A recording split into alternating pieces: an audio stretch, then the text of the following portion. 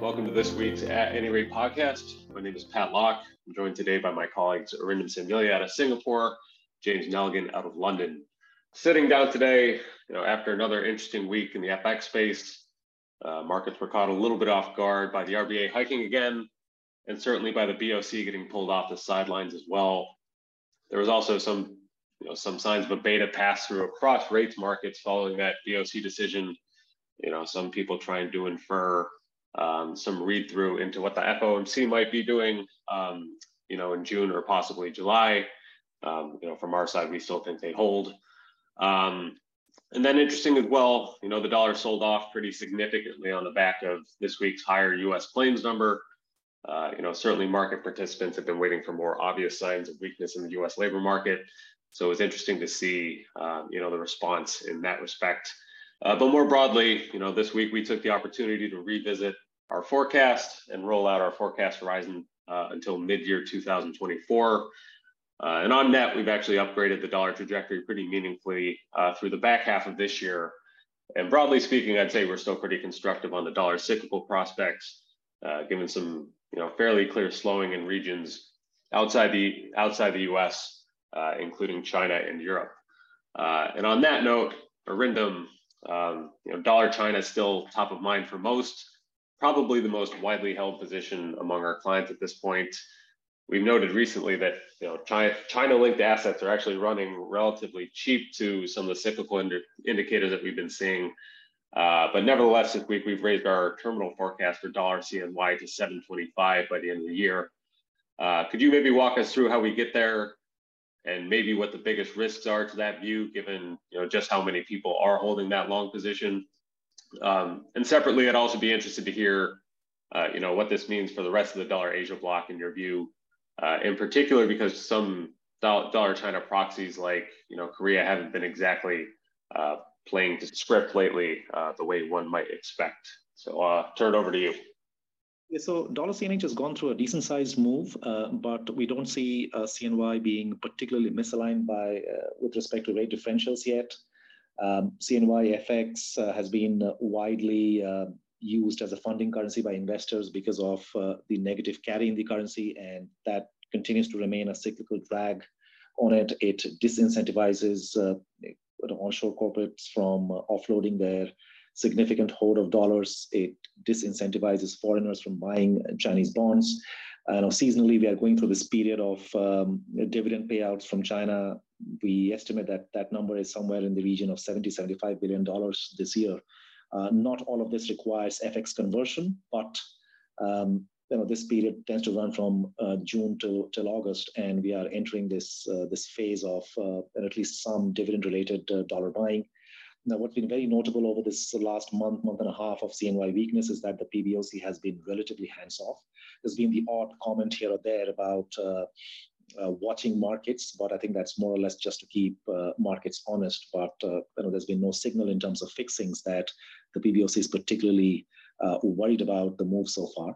And from a macro standpoint, data like today's China inflation data has been quite informative for maybe guessing how the PBOC is thinking about the FX. We got yet more evidence that PPI deflation is intensifying in China. And obviously demand conditions are not conducive to supporting pricing power. The reopening has been more timid than people thought. And yet it doesn't look likely that the PBOC is going to cut rates at all, forget in a forceful fashion, because of the way they think about monetary policy, not just in a counter-cyclical fashion, but across the cycle. And if you're not cutting rates, it probably means that you're going to be a little more permissive on the FX. And then finally, very technically, we've looked at large negative data surprises in China of the kind we've gotten over the past month or two.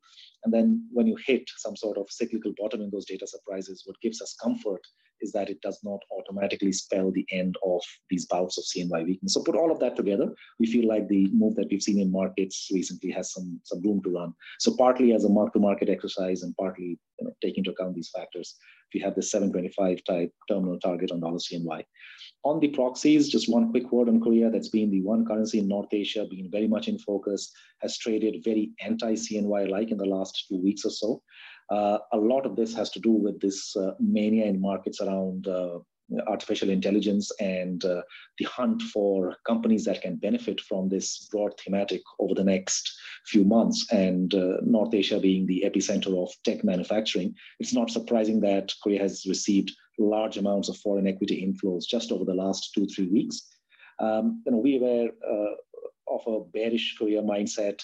We still are retaining that because there are a bunch of things that are not quite favorable for the won, including the fact that it's highly geared to the US cycle. So if there's a recession at some point on the horizon, Korea should be exposed. The export cycle in Korea is going through a rough patch, in part because there's a big semiconductor inventory adjustment going on. And then, this whole optimism around AI. I do not know how far the flows themselves can run, but what we do know is that the local pension fund has significant ammunition to absorb some of those flows. Late last year, they struck a deal with the central bank to not buy dollars in the market to stop exacerbating downward pressures on the won. But if you now have foreign inflows coming in, it is possible that some of those flows are offset by local flows. So net, we've sort of neutralized our bearish bias tactically, but over a few month to quarter sort of horizons, we still feel like risks to Korea are biased weaker. Thanks very much for that, Arindam. Sticking with you in the Asia space, we made a notable change to the dollar yen forecast this week, flatlining it in the low 140s, which compared to a previous forecast that was downward sloping in dollar yen. What's driving that in your view? And any tactical thoughts, either around either the June or July BOJ meetings? No, yeah. So I think the yen is the most interesting currency, D7, from what I can glean. But it's the one currency where our views have probably evolved the most over the past month and a half. I don't think there's any disagreement amongst people that Japan is witnessing a once-in-a-generation surge in inflation that could spell an end to 2 decades of deflation. I think where views differ amongst market participants is what the BOJ is going to do about this. So in terms of our own views, we were thinking earlier that we could see a tweak to YCC and an exit from negative rates in short order. But of course, the revealed evidence since the new governor took over the reins of the BOJ is that policy is not really taking a very sharp turn here. And today we got some comments out of the BOJ saying there's no urgency to tweak YCC at next week's NPM, which means that at the earliest, maybe YCC goes in July. We can justify that by saying that's when the BOJ also should upgrade its inflation forecast in the quarterly economic outlook report. And on top of that, I think market views around when the BOJ might exit NERP have also been pushed back, meaning that from an FX standpoint, the drag from deeply negative real policy rates in Japan will continue to weigh on the yen. And this is a minus 300 basis point sort of number on the real policy rate. So I think it's quite meaningful. And if it continues for longer than we thought earlier, then almost by necessity, we'll have to adjust yen forecasts weaker. We also know that what's changed very dramatically in the last few weeks is the foreign demand for Japanese stocks. Our yen strategists have written about this dynamic.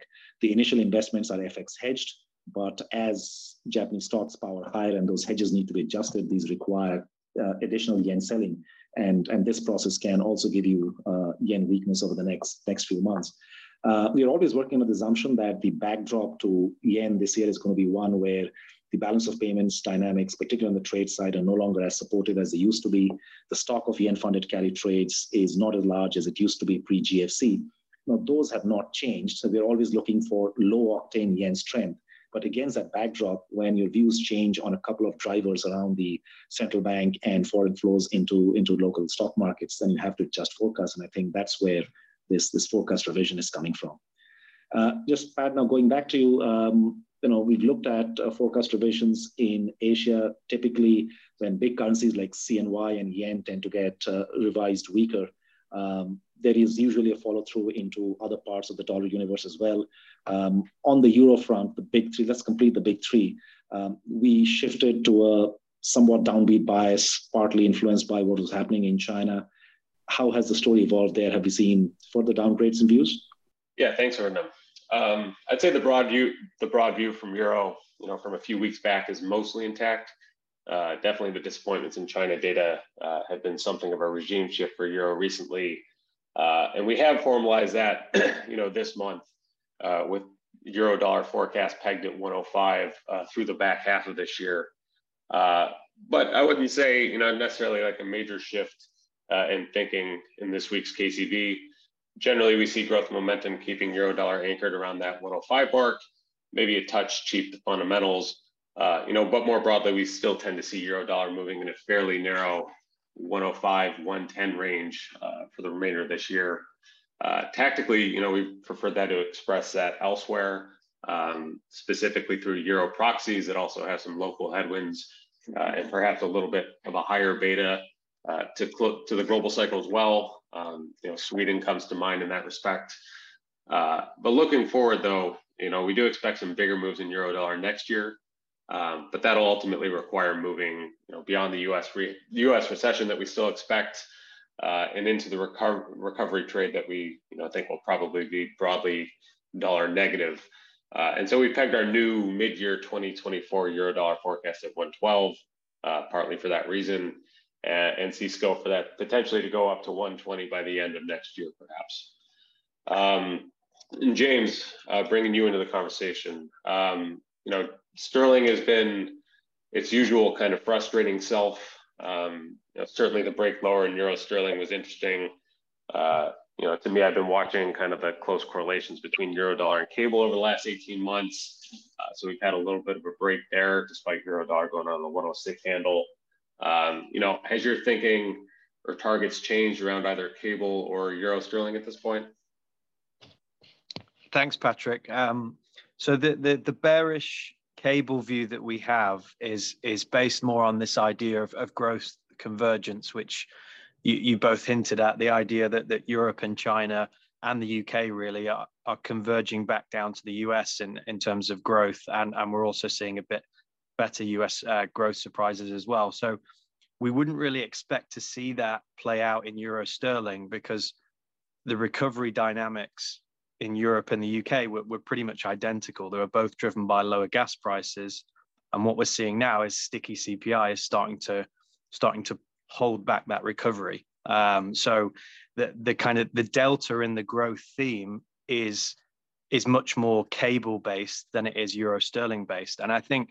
But as you point out, euro sterling has broken lower, and I think the danger with engaging with euro sterling shorts here is that you're kind of blindly trading the interest rate differential with an assumption that it has no impact on growth.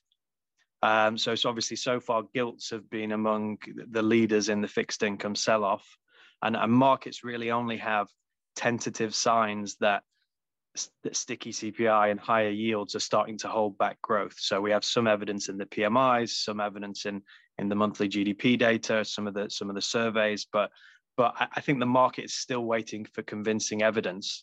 And I think once you get that, that's when it becomes more dangerous to run euro sterling shorts. And I think that's when it turns into more of a cable trade, more of a cable short trade. So we got some REC labour market data yesterday from the UK, which showed weaker hiring and higher availability of staff. So we're keen to see next week whether that means the revision to the large and rare 136K decline in last month's payroll data in the UK is revised by less than investors think. And if that's the case, then it makes the UK labour market start to look a bit weaker. And it builds on that evidence that sticky CPI and higher yields are starting to impact the data. And the squeeze higher in cable this week, we think is mainly due to assets like VIX and US cyclical sectors pricing out US recession risks, which is just kind of supporting cyclical currencies like sterling and some currencies in EM. But zooming out, though, you can see that equity markets outside the US are more sharply underperforming the US, so that there is quite a powerful relative equity story building now. And that is a reflection of the relative growth theme. That is a reflection of growth convergence. And the Centix survey we got in Europe this week suggests that's going to continue with the June PMIs, possibly coming in softer. So when the dust settles on this period of the market lightening up on US recession trades, you're left with a pretty convincing relative growth story, which we think should drive cable lower ultimately. So on our models, it's still kind of 120 fair value, And we run a kind of global cyclical index where cable is over 1Z score rich as well. So the asymmetry really ultimately is that if Bank of England delivers forward pricing, then growth will probably come off and the stagflationary reaction function should return then for the currency. But if BOE don't deliver forward pricing, then rate spreads start to look too high and sterling could potentially depreciate that way as well. So that's basically the view. Great. Thanks, James. Thanks, Arindam. We'll leave it there for today. Thanks, everybody, for joining. This communication is provided for information purposes only. Please refer to JP Morgan research reports related to its content for more information, including important disclosures. 2023 JP Morgan Chase & Company, all rights reserved. This episode was recorded on June 9th, 2023.